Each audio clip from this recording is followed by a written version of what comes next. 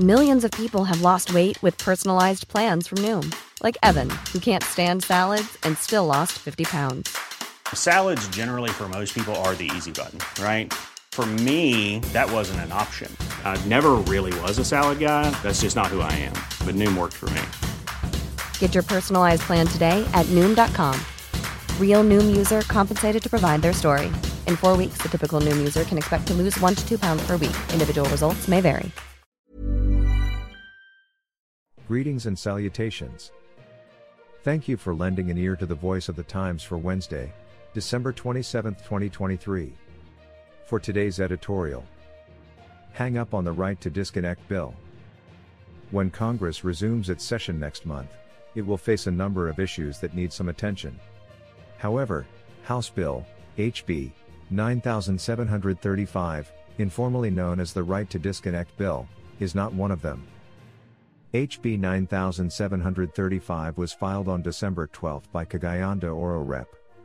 Rufus Rodriguez and seeks to amend the Labor Code to guarantee an employee's right to disconnect from office communications after work hours. Under HB 9735, employees will not be reprimanded, punished, or subjected to disciplinary action if they disregard work-related communications sent after work hours. The bill is pending with the House Committee on Labor and Employment. HB 9735 is the second attempt to pass a right to disconnect law. In January 2017, apparently inspired by the popularity of similar laws in several European countries, HB 4721 was introduced in the House. That bill died quickly, but in February 2017, then Labor Secretary Silvestre Bello III issued a memorandum reminding employers that employees should not be penalized for ignoring work-related text messages or emails outside of office hours. That memorandum should perhaps be refreshed and issued again by the Department of Labor and Employment, DULA, but that should be the limit of the government's attention to the matter. While HB 9735 is well-intentioned, it is a glaring example of government overreach that would create far more problems than it hopes to solve. For one thing, it is doubtful that the measure could even be practically enforced, a problem the text of HB 9735 implicitly acknowledges. It states that the employer shall determine the conditions and exemptions, subject to such rules and regulations as the Secretary of Labor and Employment shall provide.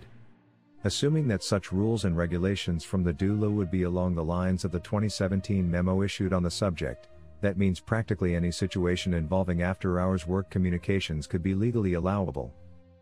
Employers, of course, are opposed to the bill, as Employers Confederation of the Philippines, ECOP, President Sergio Ortiz Luis Jr. expressed in a radio interview shortly before the Christmas holiday. One potential unintended consequence of the proposed law, Ortiz Luis explained, was that it might discourage foreign investors, particularly in the business process outsourcing (BPO) sector, since many BPO operations are conducted across different time zones. A BPO company that serves customers in the United States, for example, might opt to go to Vietnam or Thailand, where labor laws are less restrictive, Ortiz Luis said, in order to avoid the risk of violating the law here because of the time difference between the Philippines and the US. A solution looking for a problem. That may not actually be a serious potential problem. After all, one's scheduled work hours can be set for any time of the day or night, depending on the job requirements. But it does highlight how problematic the proposed law is. Different jobs have different requirements, and some, such as emergency workers, medical professionals, and even some IT jobs, routinely have periods when an employee is on call, not required to report to work, but required to be available if circumstances require. Employers should, as a matter of good management practice and care for their workers' well-being, respect employees' personal time, and it is a good idea for employers to develop guidelines for the scope of after-hours communications relevant to their businesses.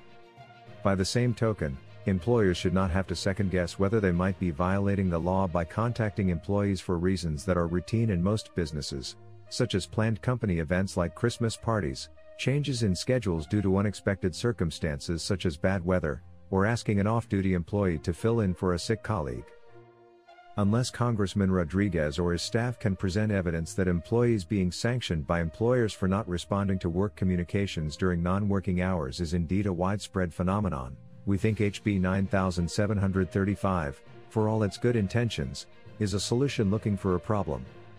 Again, a reminder to be respectful of workers' personal time from DULO or from employers' organizations such as ECOP is probably a good idea, but no additional state intervention should be necessary. Our longest trusted English newspaper since 1898. Now available digitally. Computer. Order the Manila Times Digital Edition. Subscribed. Get the Manila Times Digital Edition for less than 2 pesos and 50 centavos per day when you sign up for 1 year.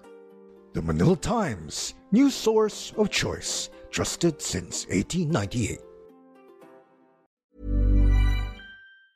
Even on a budget, quality is non-negotiable. That's why Quince is the place to score high-end essentials at 50 to 80% less than similar brands. Get your hands on buttery soft cashmere sweaters from just $60, Italian leather jackets, and so much more.